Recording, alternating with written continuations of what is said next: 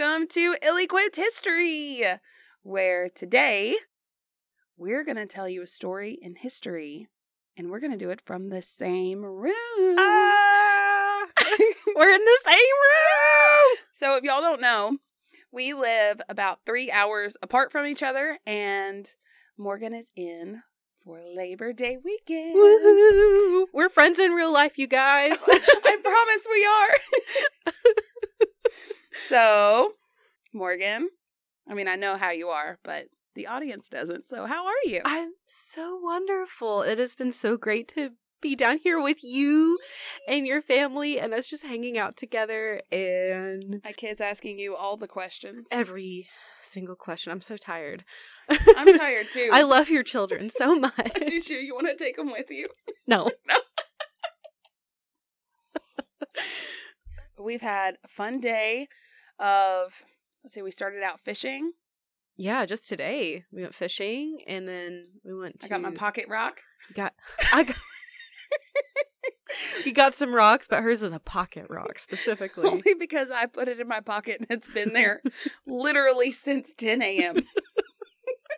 I got my pocket rock. She's been showing her family. She's very proud. It's a striped rock. And then we went to her parents' house and hung out at the pool, and just there was a shrimp boil, and yeah, it was a good time. It was a good day. And now that we're actually in person, it may be harder for us to stay on track because we just feed off each other's crackhead energy. So listen, my abs hurt from laughing all weekend. She's only been here since Friday. It is Sunday. I need her to go home because I'm in pain. Not yet. You can't get rid of me that easily. In all honesty, you could just move in. I'd be fine. That's fine. Cool. I don't know how Nick would feel about 2 wives, but... I am a third child. Let's be real. That's true. He bought me stickers today at the store. I was about to say, you just slid them on the counter thanks, Dad. So please move in. We'll both just torture him. God, that poor man. He can barely handle me. I'm a handful alone. I know that. He must be a glutton for punishment after 13 years. I don't know. Okay. Oh boy. We do have an episode today. We do. It's not just us talking about ourselves. It could be, though. It could be. Y'all just want to listen to us talk for an hour? Let us know in the comments of your social media of choice. Yeah. Send us an email. Anyway. Anywho. Okay, so let's do the skit, and then maybe we can be on track. Okay. Sounds good. Maybe. Okay. The wind blows the grasses in the hot fields of Western Australia in November 1932. Major G.P.W. Meredith motions for the 2 soldiers with him to slowly crawl closer to the elusive enemy that's in their sights close to a watering hole. My God, there has to be 1,000 of them. Get as close as you can and then fire on them before they see us. We will get them this time, boys. You got it, mate. Now! Kiss my ass, you flightless shit! Say hello to my little friend, Lewis. You eating your last crate of wheat, motherfucker! Caca, motherfucker! That's not what they sound like, mate. They had killed about 12 of them when the firing suddenly stopped. What happened, men? Shit, the guns are jammed! No, they're getting away! Just as the guns were back in working order, the last of the emus runs to the cover of the brush. This wasn't the first or the last attempt to kill a large number of these flightless birds. It was, however, one of the more unsuccessful attacks during what is known as the Great Emu War.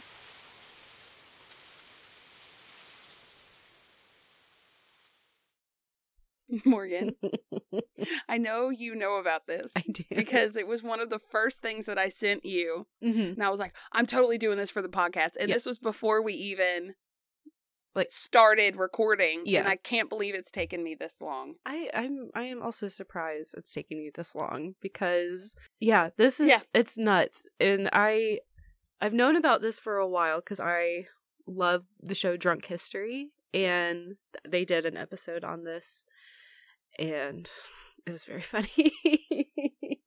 Well, I watched, I think it was, Oversimplified? Oh, yeah. Video, and it was hilarious. So I'm sitting in a coffee shop doing that, trying not to laugh out loud while watching a video of emus being shot. So there's, I know. At least it was like cartoons. Yeah, Oversimplified is cartoons, so that helps. Yeah. It's better than me reading that Davy Crockett book and my arm is out flailing around while I'm trying to understand gesticulating all over the place. Apparently I have to move for my brain to work. I am my own hamster.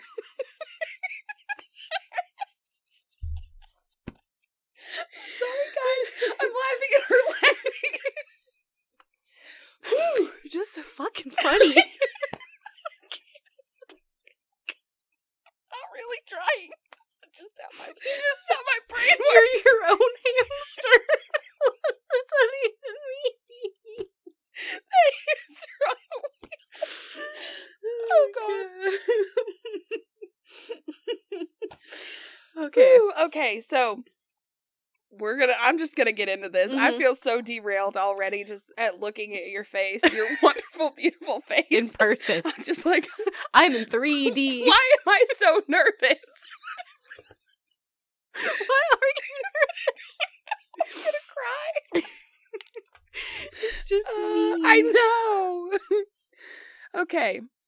I'm in a different environment. We're in the basement instead of my closet, and I think I felt safe in my closet. You're exposed in your basement. Oh my God. There's so much room.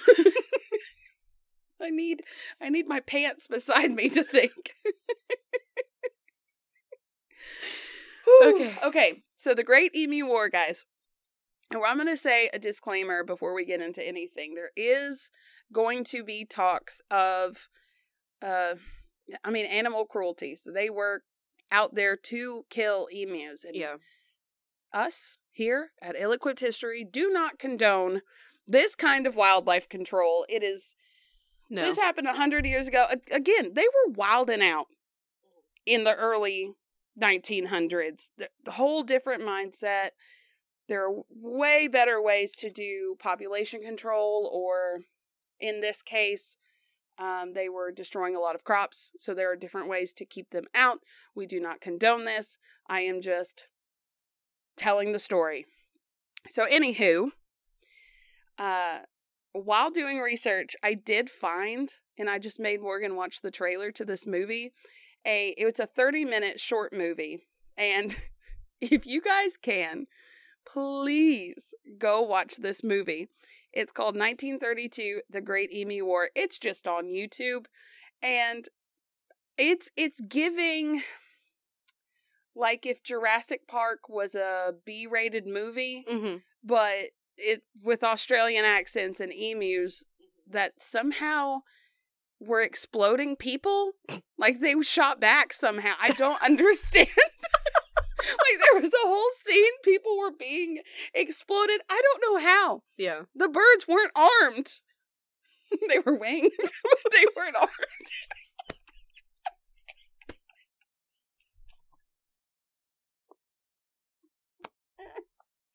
But in one of the scenes, like the general or whatever, who had been hammered, by the way, he pulled the pin on a grenade and it's like over him. He's laying on his back. He knows he's gonna die because of an emu, apparently.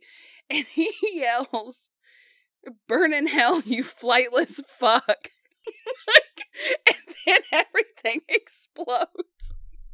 I laughed so hard. That's very funny. So if y'all think that I was almost late picking up my kids because I watched this movie, you're right. I was like, by the time I was done, I was like, oh shit, I gotta go. My bad. So yeah, do highly suggest you watching that. It has no historical accuracy. No. At all. It's just funny. Yeah. It looks like, because I watched the trailer right before this, and it does look like it's something homemade. Like, it wasn't like this big production company making a documentary. No. It's like a bunch of people just having a fun time making a really silly But honestly, video.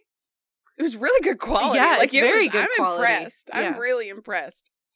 So, let's get into kind of the environment of Australia before this took place. So you know why they decided to go after their national bird. That is their national bird. And they waged war on themselves, basically. So, post-World War I, soldiers were coming back, and Australia decided that in the western part of Australia, they would do the soldier settler scheme. So they would give the soldiers plots of land where they could become farmers and hopefully get on their feet a little better. But it was kind of doomed from the beginning, not just from the emus. It was there was a drought in the early 1930s in Australia, and it was killing the wheat, and the commodity prices went high, so then they were having to try to grow more to make up for price changes and such. Right. And apparently there were really bad rabbit infestations in Australia. So the rabbits would eat the wheat, and then the drought's killing everything. Mm-hmm. And if you pull up the weekly skit again and go down, I put a map of Australia. Yes. And so we're looking at, there's the northern, the southern, we're looking at the western territory. And the emus typically like to live more in the center. Okay. Of Australia or of the western? Of Australia. So, you know, the western Australia is huge. I did not know it was broken up like this. But they showed up from, so they came from central Australia, and they moved down into kind of it's the western southern part. So like Meridian. I think that's how you say that. Meriden. Sorry, guys. I'm trying. So they showed up around there, and there were 20,000 emus. That's a lot. And they move according to rainfall and where they can get water, because they need daily water to survive. They're not one of those animals that can just go a week without drinking water. They need it every day. So they actually, and I'm skipping ahead just a little bit because I will get into the way that they live. They'll watch storm clouds, and they'll actually follow storm clouds, and they'll be like, oh, well, the rain's going that way. So the drought was pushing them towards the coasts. So they were going for the water on the coast, because that's more likely where they're going to find it. I know it's salt water, but like, there's still like rivers and tributaries and stuff like that. So these birds are huge. 20,000 emus showed up east of Meriden from central Australia. Also, scroll down and you'll see what that, I mean, that's probably 1,000 of them. Yeah, that's a lot of emus. So many. And for those of y'all who don't know what an emu is, there might be somebody out there. They are very large, flightless birds that are related to an ostrich. Now, they are smaller than an ostrich. I thought they were the same size, but you can tell there's a chart size comparison. They get up to 5'8" or 1.75 meters tall. It's very specific, like 5.8 or 5 foot 8 inches. That's like the max. That's very specific. Yeah.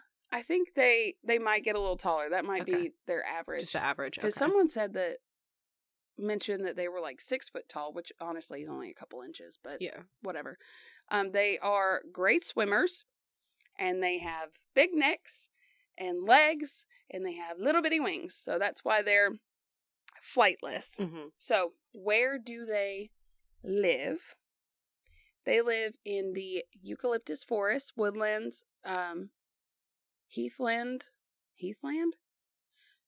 desert shrublands, and sand plains. So vast areas. Yeah. And they can come into the desert after heavy rains. Okay. So they think that the emu migration is a result of human agriculture. So they kind of stayed where they were at for the most part until they realized that, oh, hey, there's a permanent water source over here because of the agriculture, because they're trying to grow the wheat and stuff. Right, irrigation and all that. The irrigation, exactly. So the introduction of the artificial and permanent water sources, also for the cattle and the sheep as well, allowed them to flourish in these areas that they weren't able to flourish in before. Okay. And they would travel up to hundreds of miles to find food and water. Wow. Like in a day or like in a... It said because they have to have daily access to water. Wow. It kind of hinted that it was a day, but I could see, I mean, they got big old legs. Yeah. They're running. They quick. Fast as fuck, boy. I knew. I can't stop. You were going to say that. So their migration patterns follow recent rainfall by looking at the rain clouds, listening to thunder, and smelling the rain. Oh, okay. Which is interesting. Also, that brings up a thing. I was talking to somebody one day, and I was like, man, it smells like rain out here. And they were like, what? No, you can smell rain. Yeah. And I was like, is this a country thing? Because I'm out in the, it's like, I just thought this was a normal thing. No, I can smell rain. You can. There's totally literally a name rain. for like the earth after rain. It's called petrichor. That's interesting. Yeah, and it's the name of the smell of earth after rain. Well, there's nothing better than the smell of rain, honestly. Okay, anywho. So, what do they eat? The thing, I probably know what they eat is the things that farmers don't want them to get into, right? All the things that they don't. So seeds, fruits, flowers, and young shoots. So mostly just the most nutritious part of the plant. Insect and small vertebrae when available. And they will not eat the dry grasses or the mature leaves. So they want like the fresh wheat. So once it's dried out, they won't eat it. Yeah. They want it alive. Why did I say it like that? Alive. So, this is the dumbest thing I've ever heard, and I know it's for a really good reason, but emus ingest large pebbles up to 1.6 ounces or 45 grams to help their gizzards grind up food. Oh. Okay. Which is cool, but also... Got Sir, a belly full of rocks. You're eating rocks. He would eat my pocket rock. Keep it safe. Do not take pocket rocks to Australia. Emu will eat it. They will get it. They will find it. They survived the emu war. They will find it. They blew up soldiers, obviously. Give me those pocket rocks. That was the whole thing. They just wanted the pocket rocks.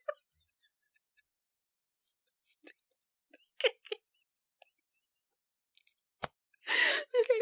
And they've also been known to eat charcoal. Gotta do a detox. Listen, it's they're just trying to like grill their food just in their stomach already. They've got the charcoal, they've got the coals. Now they just gotta... Well, they got the fire in their belly already from the war, so...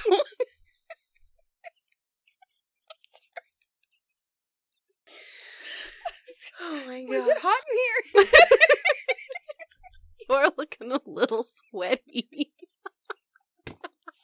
So hot. Okay, so... When food is abundant, they store large amounts of fat in their bodies and are able to use that while looking for more food. Okay. But it is the water that they need daily. Right. And they can lose up to 50% of their weight while searching for their next meal. Goodness. I wish I could do that. But then you would gain it back as soon as you ate again. Shit. You have found a flaw. Never mind. Maybe like... You would need 2 separate wardrobes. Like one for your starving days and one for your eating days. Well, I just wear athletic shorts typically anyway. So, it'd be fine. That's fine. Gosh, 50%? I would be a skeleton if I lost 50% of my body weight. Just bones. Just bones. Bones! It's just bones! I am the bone man. Bone woman. Keep talking about emus. Okay. Fuck. Okay, so reproduction.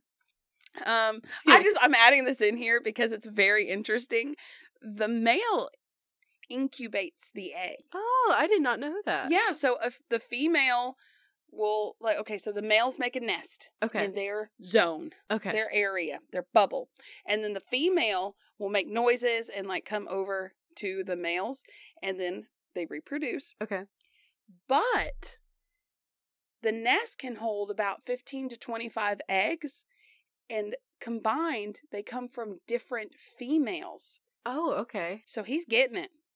So, I don't know if you know this. So, the male will make the nest, and then the female or multiple females will come over and they mate. Yes. How long does it take for fertilization of the egg? Is it immediate, or will they come back after a little while and oh, you're the emu that I mated with. I'm going to lay my egg in this nest. I don't know if you know. I don't know that. That was not. Sorry. No, yeah. I don't know how much it derails. I just was how does that work? I have no idea how egg fertilization works in birds. Does. The female will lay one egg approximately every 3 days. Oh, wow. Okay. The eggs can stay fertile for up to 5 weeks. So they're laying eggs regardless. Oh, okay. And then the male will fertilize the already there egg. Okay. So I guess fairly immediately. Okay.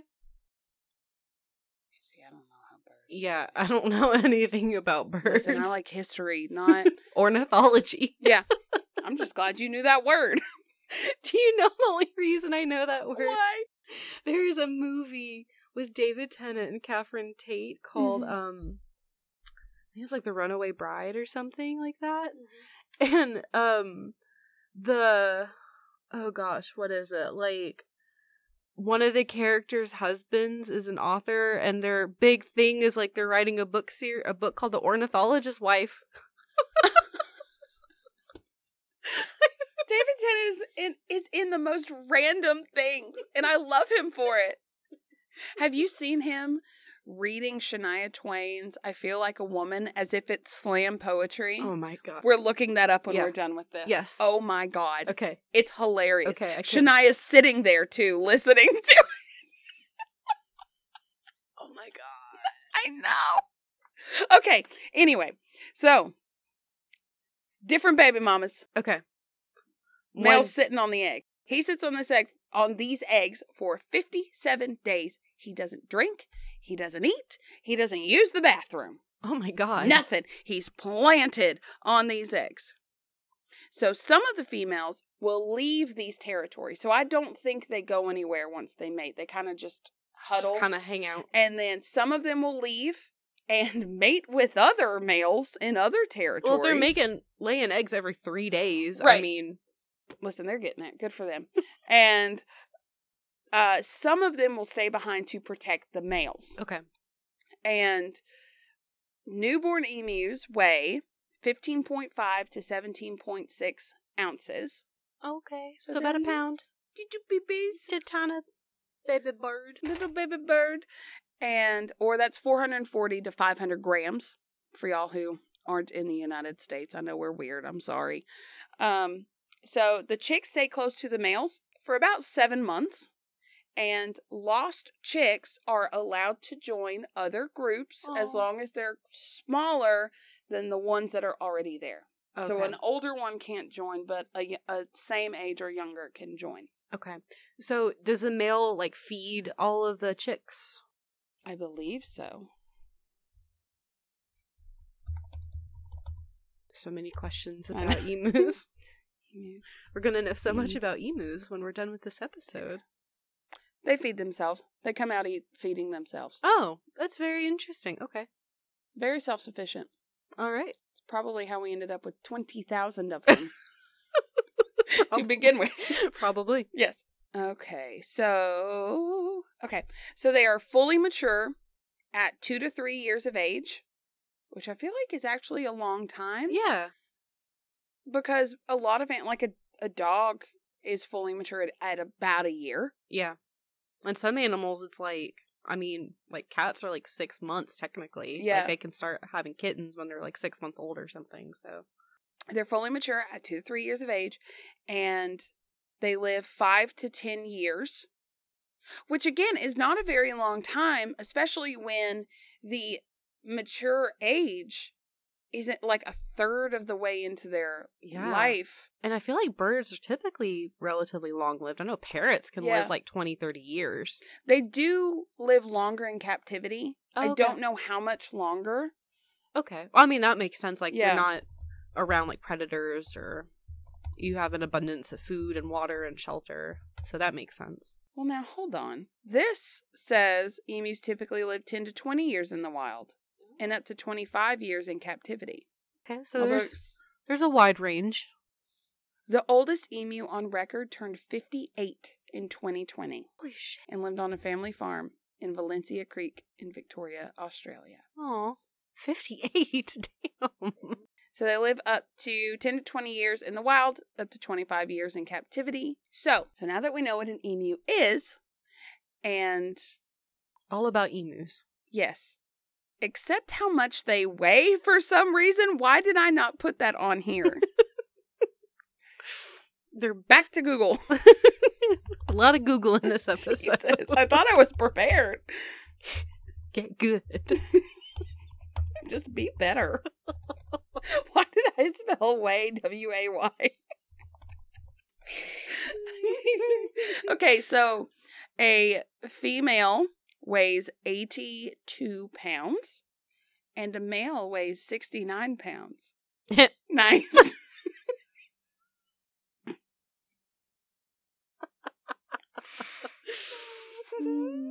So that is, and this is on Wikipedia, guys, so don't yell at me if it's wrong. An average of, so it's 31.5 kilograms and 37 kilograms. Respectively. Okay. Anywho. So, back to the situation at hand. These 70 to 80 pound big ass dinosaur birds, because they are dinosaur. Yeah.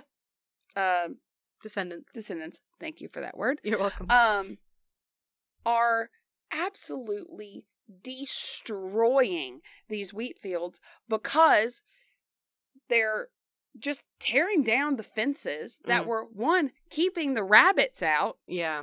So now, not only do you have these birds that are coming in and tearing down your fences, so now the rabbits are coming in and eating all your wheat, they're eating wheat, but also they're squishing the shit out of the wheat. They're stepping all over it, and I think it said for every 1, pound of grain that they ate, I think they squished 5. Oh, wow. So it's just total destruction. Absolute destruction. So. And there's 20,000 of them. There's 20,000. So, these are former soldiers. So what is their first instinct to do? Get a gun. Get a gun. Call the military. So the farmers asked for military aid because they thought it would be just the quickest way. Let's just kill the lot of them. Yeah. Just kill them all. Yeah. That's fine. That's normal. So they asked the Minister of Defense, George Pierce, who quickly agreed, but didn't actually inform the military board in Canberra first. So they're like, hey, you're being deployed, but not telling them it's to kill a bunch of emus. Yeah, they were just like, hey, so I'm just going to do this, and I'm not going to tell the higher-ups. Higher-ups. I'm just going to... Just, okay. I'm going to do this. Yeah. And he also sent a cinematographer with them to document the Emu Wars. And some think that he was going to use the film as a PR campaign to show the wheat farmers that they were trying to do something about it. Okay. Because Western Australia was in talks of seceding at the time. Oh, okay. So he was trying to be like, no, we're trying to help you. Mm-hmm. Please don't secede. Yeah. Don't leave us. Yeah. But Pierce apparently made the farmers sign contracts saying that the farmers would pay for the whole thing. And that he wasn't liable for shit if it went down. Damn. Okay. Now, when we say war, we think it's a lot against a lot. Turns out it was just 3 dudes. Oh, really? Yeah. Oh, okay. That's what I mean. That's what I found. Yeah. I'm sure you're right. So it was just 3 guys going up against 20,000 emus. Those are fair numbers. Yeah. So the 7th Heavy Battery of the Royal Australian Artillery arrived in Campion, Western Australia, which is about halfway between Perth and Kalgoorlie. And immediately when they got there, they spotted 40 to 50 emus. And this was November 2nd, 1932. See, I have it right here. There were 2 soldiers armed with Lewis automatic machine guns. They had 10,000 rounds of ammo, which is interesting now that I'm thinking about it because there are 20,000 birds and they only had 10,000 rounds of ammo. Sir, that math don't add up. No. And it was Sergeant McMurray and Gunner J.O. Halloran. And the company's commander was Major G.P.W. Meredith.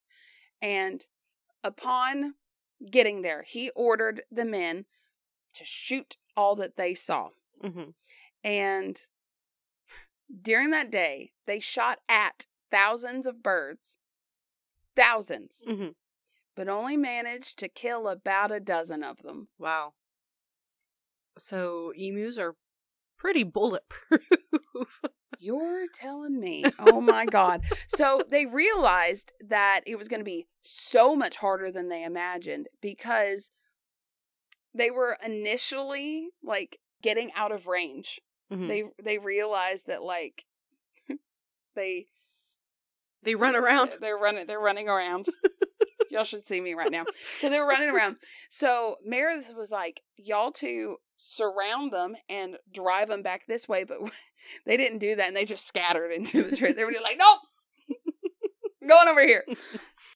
So they thought that they would be able to just, mow them down with the machine guns, right? They're just birds. Yeah. No. They rarely ever gathered in large groups. Yeah, so it didn't help if it's a machine gun. They have all of Australia to run around. All of Australia.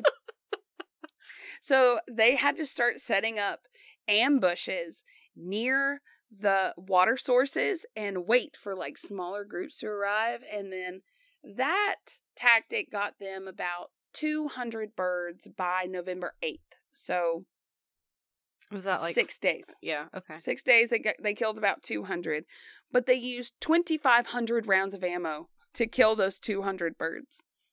Wow, that's inefficient. And the birds had a tendency to warn the other birds. So they were smart as fuck. Yeah. Hey, don't go over here. Yeah, don't go over here. They just killed Jerry.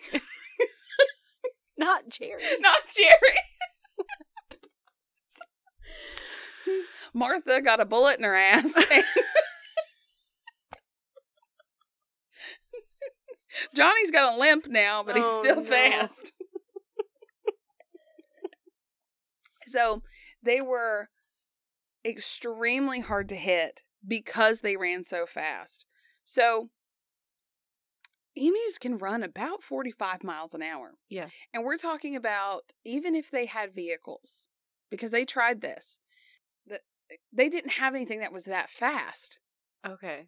So this is 1932. Yeah. So Meredith said, quote, It must be realized that an emu full out can do 45 miles per hour. Consequently, the target is, after the first burst, a very rapidly moving one and is only visible for a very short time. So they're like, what was it, Roadrunner? Yeah. It's like, maybe.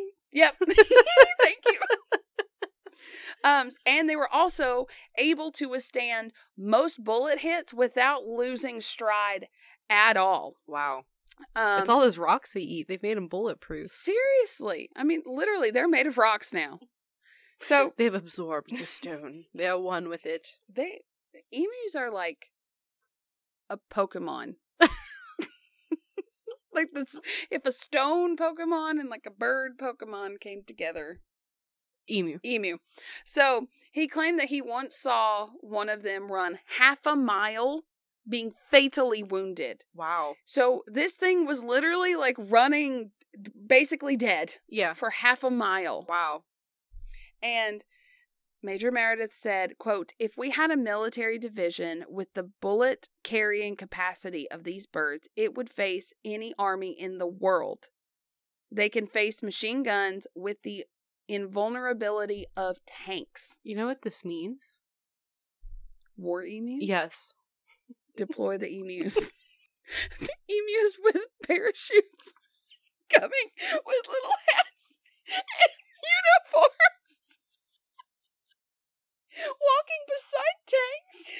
People are riding the emus with guns. Have you seen the arms for chickens? But like machine guns.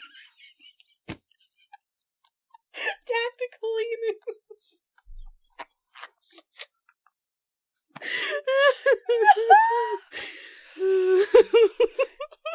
Please, there's so many of them.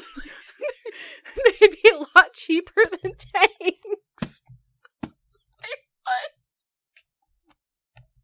And probably more deadly. Why didn't they use emus during World War II? I don't know. They're good swimmers, too. They could have fought the Pacific Theater. Lines in Europe. Can you imagine an alternative history where emus were used in tactical warfare? I'm just imagining, like, Normandy, but emus instead of people. Running on the shores.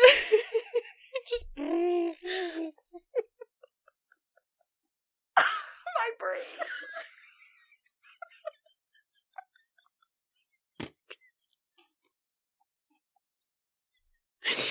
Would have been a good alternative. I know. Oh, man. Okay. So, oh, man. Meredith spoke with a farmer once that was able to run one of these birds down in his truck.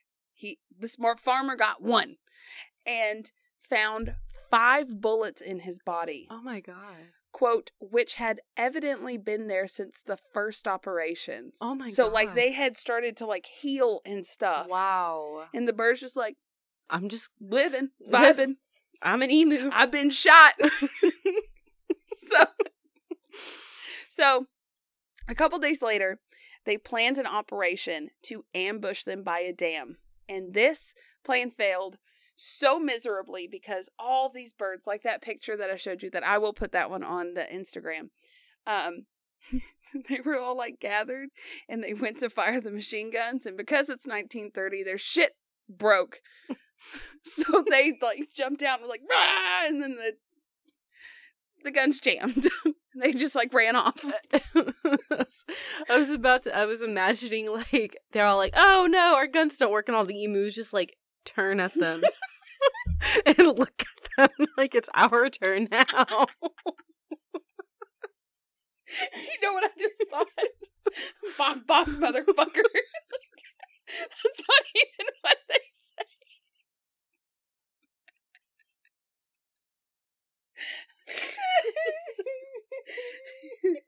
Oh my God. So within the first week, they were recalled. They were like, this isn't working. Yeah. Come back. Yeah. Come back. No human casualties. Thank goodness. All 3 men were they accounted were fine. for. So in Parliament, they asked if there should be any medals for the conflict made. Right? But federal labor parliamentarian A.E. Green stated that if any medals should be given, they should go to the Emus, who had won, quote, every round so far. I don't disagree. I don't either. So, the farmers were like, wait, they're still here. We need help. Help me. So, the birds continued to wreak havoc on the wheat field, flattening them pancake wheats. And so the fields that had previously been producing 6 bags per acre were now only producing 2. Wow. I mean, mass destruction. So Meredith and his merry men, as reporters like to call them, were back. Meredith and his merry men. His 2 friends. We're going to save the wheat fields. Against the evil emus. Oh my God. So, just after 4 days of their initial retreat, they were back. Okay. And this time they killed about 20 on the first day. But because the birds are smart, they're more wary now. Mm-hmm. They're like, ooh, I don't know about that. So the emu started intentionally getting out of, they just figured out how far the guns could shoot. Oh my and God. They would just stay right outside that. That's so crazy. And the soldiers figured out that there is always a leader in these flocks. And I mean, these soldiers were like, we must learn the emu. We must be the emu to figure out what they're doing. I'm just imagining them just like with their binoculars, like looking at their behavior. Like, we have become ornithologists. What are they doing? So the leader of the flock would stand watch while the others eat, and it's typically the biggest one. Mm-hmm. And if he sees anything suspicious, he would give the signal and stand there while the others run away. Wow. It's so dramatic. Wow. But stand there while the others run away. And then when he's noticed that everyone's gone, he would go. Wow. Yeah. They're so smart. But the drought means that the birds were frantic for water. I mean, they need it every day. So this allowed for the water ambushing tactics to work the best. And Meredith and his men were killing, I think it was about 100 a week I think it might have been more than that. But a source that I found said about 100 a week. But not all that they were doing was working, because imagine you've got a flock of, say, 1,000. Mm-hmm. You managed to kill 10 of them. Mm-hmm. What are the other 990 birds doing? Right. Running the fuck around on the wheat fields. Yeah. So, a 1953 newspaper stated that for every one plant they eat, they trample 100. Wow. They're very wasteful. Yeah. Come on, birds. It's rude. So, Murray Johnson, he's the author of the Journal of Australian Studies. I could not find that journal, but I did find some quotes of his from that. Okay. It says, quote, "It was highly probable that the machine gunners actually exacerbated the crop losses. For every time the guns were being able to open fire, the birds scattered widely, trampling the maturing wheat as they desperately sought cover." Yeah. Like, and maybe this is how it ends. I don't remember, but like, I feel like it would be easier to set traps,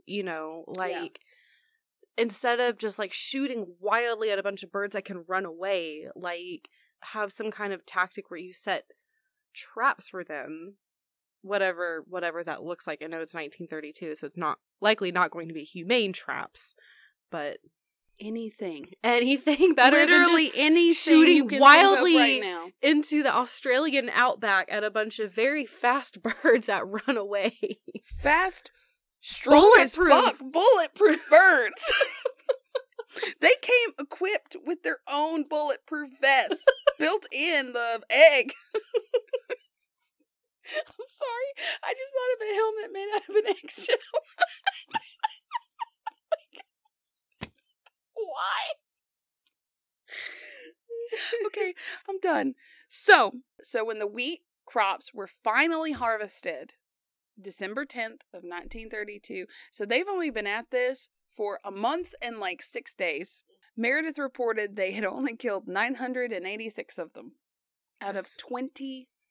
Yeah, that's barely a dent. And they had used 9,860 rounds. So they killed, for every one bird killed, it took 10 bullets. I was about to say I was trying to do math in my head. That's okay. I got it right. Thank you. You're welcome. Yeah.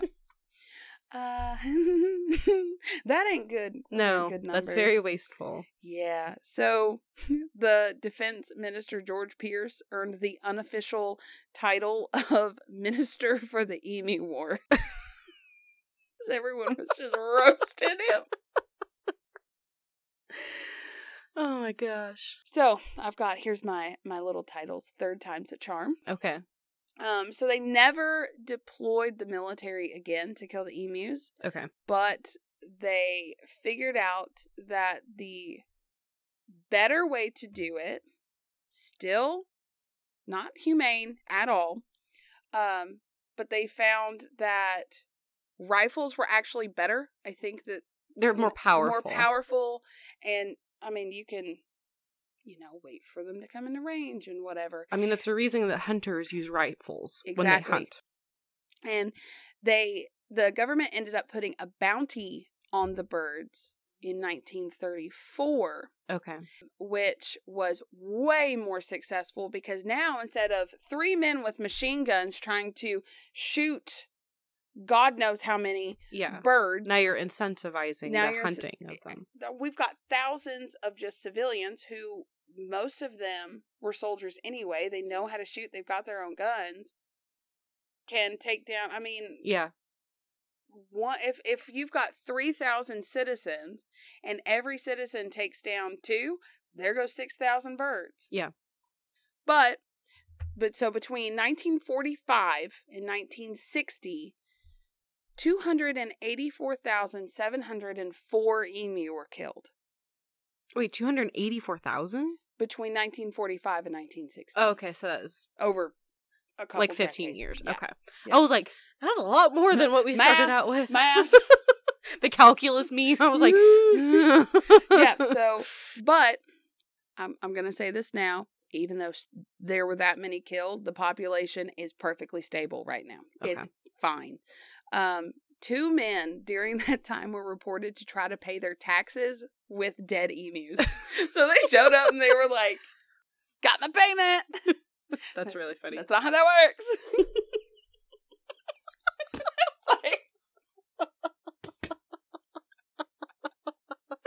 Oh man.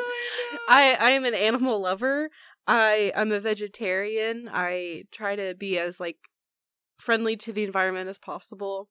But if I could get away with paying my taxes every year with just a dead animal. Here's a bunny. Yeah. All right, my taxes are paid. Yeah. Honestly, I would probably do it. That sounds really awful, but I would pay my student loans. Do you know how much? Listen, I love to fish. I will pay my student loans in fish. Yeah. Let me catch you trout. I will do it. $500 a month in taxes. Yeah, I'll become a hunter. You won't eat it, but I won't eat it. But I'll pay my taxes. But someone else can eat it. Yeah, I'll eat it. Yeah, you can. I got you. Thanks. Good. So, emus today. This is not a very long episode. It might be after all of our nonsense. Yeah. But so they are protected under the Environmental Protection and Biodiversity Conservation Act of 1999. Okay. So we're all good now. Yeah. There's no open bounty on emus. Do not shoot the emus. Please do not. You can't kill them anyway. Might as well not even try. Yeah. So what they ended up doing, which was what they fucking should have done to begin with, was just build better fences. Yeah. I mean, honestly, that's all they had to do. Because he can't fly over him. No! They got little wings. Like a T-Rex. I got little arms.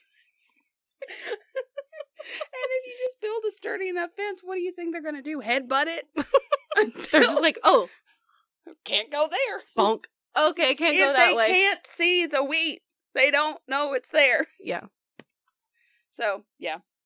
Emus are actually really good eating. Oh, I know you're vegetarian. That's hearts. fine. You know, it doesn't bother me. I know. It's fine. But, so some people are actually raising emus and ostriches for that reason, for the meat, because for agriculture. The, like, feeding to meat yield ratio is actually really good. So they're giant birds. Giant birds. So for every, like, I think it's like 1 pound of grain or something like that, you get like 5 pounds of meat or there something. You know. Yeah. It's a good ratio. Yeah. So yeah, that's it. I mean, it's not a lot. They were just fucking shit up, and I didn't write this down, and I don't know why, but at one point in one of these things, they were like, let's mount the machine gun to the truck and we'll just run them down. Well, not only was the ride so bumpy, because they're in the outback. They're in the outback. They couldn't aim it, and the truck couldn't keep up. So that didn't work, but apparently one of the emus got their head stuck in the steering wheel of the truck. Oh my! So they were like, you know what? We're done. Oh my god! Oh my god! That poor bird! Oh no! Oh no! I'm just imagining they're driving this truck and an emu gets his head, and all the guys are going ah, and the emu's going ah! just like sticking. I'm just thinking of like the other emus that are looking at it. I was like, fucking Bobby, get your head out of the fucking steering wheel. That's not what I meant when I said disable the truck. Fuck, Bobby. Well, they stopped, didn't they? I'm avenging Jerry.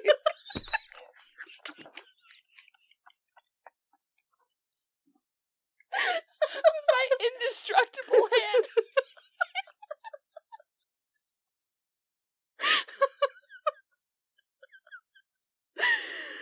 Oh man. Oh my god. Oh, well, that was very interesting. Thank you for that. You're welcome. That was great. I'm glad we finally covered it. I am too. Because it was one of my, when I really got into it, I was really afraid that it wasn't going to be enough, but I wanted to do it so bad that I was like, we're going to do it. Yeah. We're going to do it. We're going to make it enough. This is funny enough to where half of it's going to be us laughing anyway. Yeah. So, yeah. Well, it's great. I can't wait until next week, because guess what next week is, y'all? It's spooky season! And we love spooky stuff. Spoopy. So, if anything sounds a little different next week, it is not a fluke. We got some... because we're getting spooky. I know. I'm so excited. Like, we're just fun. We've got things planned that it's like the dates are getting closer for us to like follow through on those plans, and we're so excited. Yeah. We've got some great things planned for you guys, our listeners that we love so much. Yeah. I'm super excited, y'all. We're pumped. Listen, we have spent not only all of our time together watching documentaries, but we will watch all of the spooky things. I want to watch all the ghost shows. I know some of it is staged, but I still like the vibe. That's fine. And like, I listen to a lot of paranormal podcasts, and my husband thinks I'm weird, and it's great. So I'm a true crime nerd, and so I'm like, I like the the true crime murder stories. See, I don't like ghost stuff freaks me out. Oh my god, true crime stuff freaks me out. Those are real people out there. I know, and it's very scary. But when people start talking about demons and stuff, like I literally get like paralysis in my body, and I'm like, oh god. Like I listen. Oh my god, I was in college and this girl was talking to me about how she can feel auras, and she was telling me about some scary stories, and I was literally vibrating because I was so scared listening. Oh, no! Listen, okay, I just finished playing Hogwarts Legacy, and on the PS4 there's a special like level you can play that's only available on the PS4. I had to quit. I was so scared because there's like a poltergeist and it throws stuff at you, and it's like dark and jump scares. I had to quit the game. I literally cried. Is this a Lego game you just said? No. It's the new Hogwarts Legacy game. God bless it. I don't know why my brain was like, see a Lego video game and you're scared of the Lego game? I was... No, I could understand that, yeah. I did have to quit playing Legend of Zelda Twilight Princess a few years ago. We got to the Gerudo Valley level and there's skeletons that come up, and my hands were so sweaty that my friend had to take over and finish that area for me. Because I'm a scaredy cat. See, I don't know why, but like, I don't know. Like, tell me all about the cryptids. I want to hear the ghost stories. Yeah. I want to know if there's a demon in this house. I don't want to go in the house. I want to know it. It scares me. It's probably all the experiences I've had. Yeah. See, I'm not open to that kind of stuff. And like when I hear about it, I'm like, scared. Listen, nothing's as bad as when I was a kid, so... That's true. I'm over here vibing now. That's true. We're good. That's true. Nothing is scarier than what you experienced. Yeah. So, all right. Yeah, so we're gonna go do some spooky. We're gonna have some great things prepared for you guys. Yes. Sorry, I keep flipping the handle of this bucket. I feel that my microphone's resting on. Slapping this. If you hear slapping noises, it's my hands hitting these leather chairs that we're sitting in because I was laughing too hard. I apparently have to hit things. That was a real knee slapper. I'm glad we're weird. Okay. So if you liked this... Bet you did. This was probably a whole different vibe than what we're used to because we're like staring at each other. I know. And we're feeding off each other's crackhead energy. Oh my god. It's like you can't feel the vibe in a room through Zoom. No. So if this is a little more, like you said, crackhead energy, it's because this is how we are. Yes, together. We're together. So if you like this, you can check us out at Ill-Equipped History at... No, I was going to say the Facebook one, and then I went to the email. So email us at illequippedhistory@gmail.com. Find us on our Facebook group, Ill-Equipped History Podcast, or Instagram, Ill-Equipped History. Comment, share, like, shout it from the rooftops. I don't know. All of the above. However you would like to get the word out there. Leave us a review on your listening. Rate us. It does help keep us higher up in the ratings and stuff. And we would love to get this thing out to more people. Yes. So, yeah. We're getting some really great feedback, and it's making our entire lives. Like, literally. We're over the moon with the positive feedback we've been getting from so many people. And we definitely squealed like small children earlier when we read a comment together. So, yes. Just know if you say something nice, you're going to make our entire week, day, month, whatever. You're going to make it. So, we love you, and we'll see you next week, next Thursday. Okay, bye!